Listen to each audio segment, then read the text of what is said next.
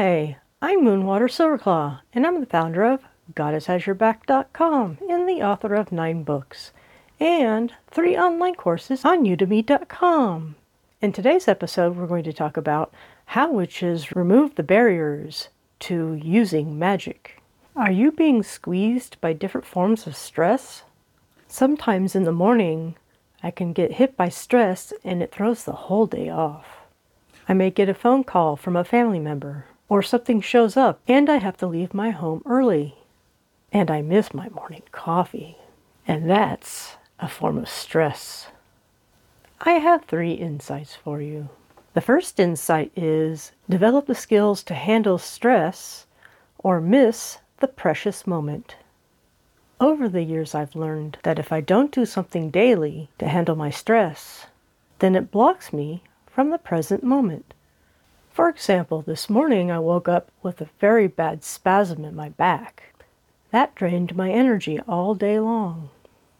I've learned how to handle my stress by doing certain practices daily. Back stretching, taking a walk, and having quiet time.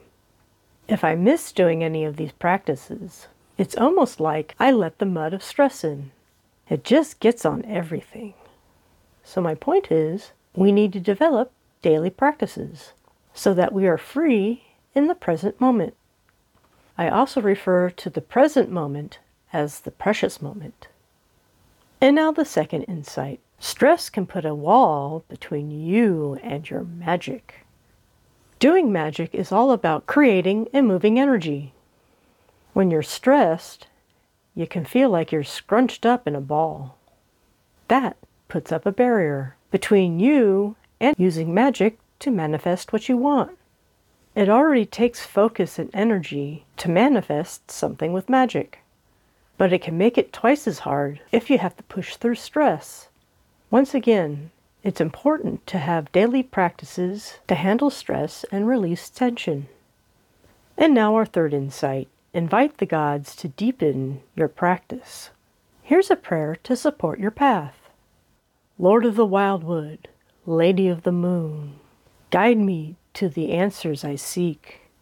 Help me discover how to wash the stresses of my life away. Guide me in my daily practices to keep my body, mind, and soul light, warm, and positive. May my practice of magic be elevated. So mote it be. May this prayer support your journey. And now I will summarize. The first insight is develop skills to handle stress or miss the precious moment. The second insight is stress can put a wall between you and your magic. And number 3, invite the gods to deepen your practice.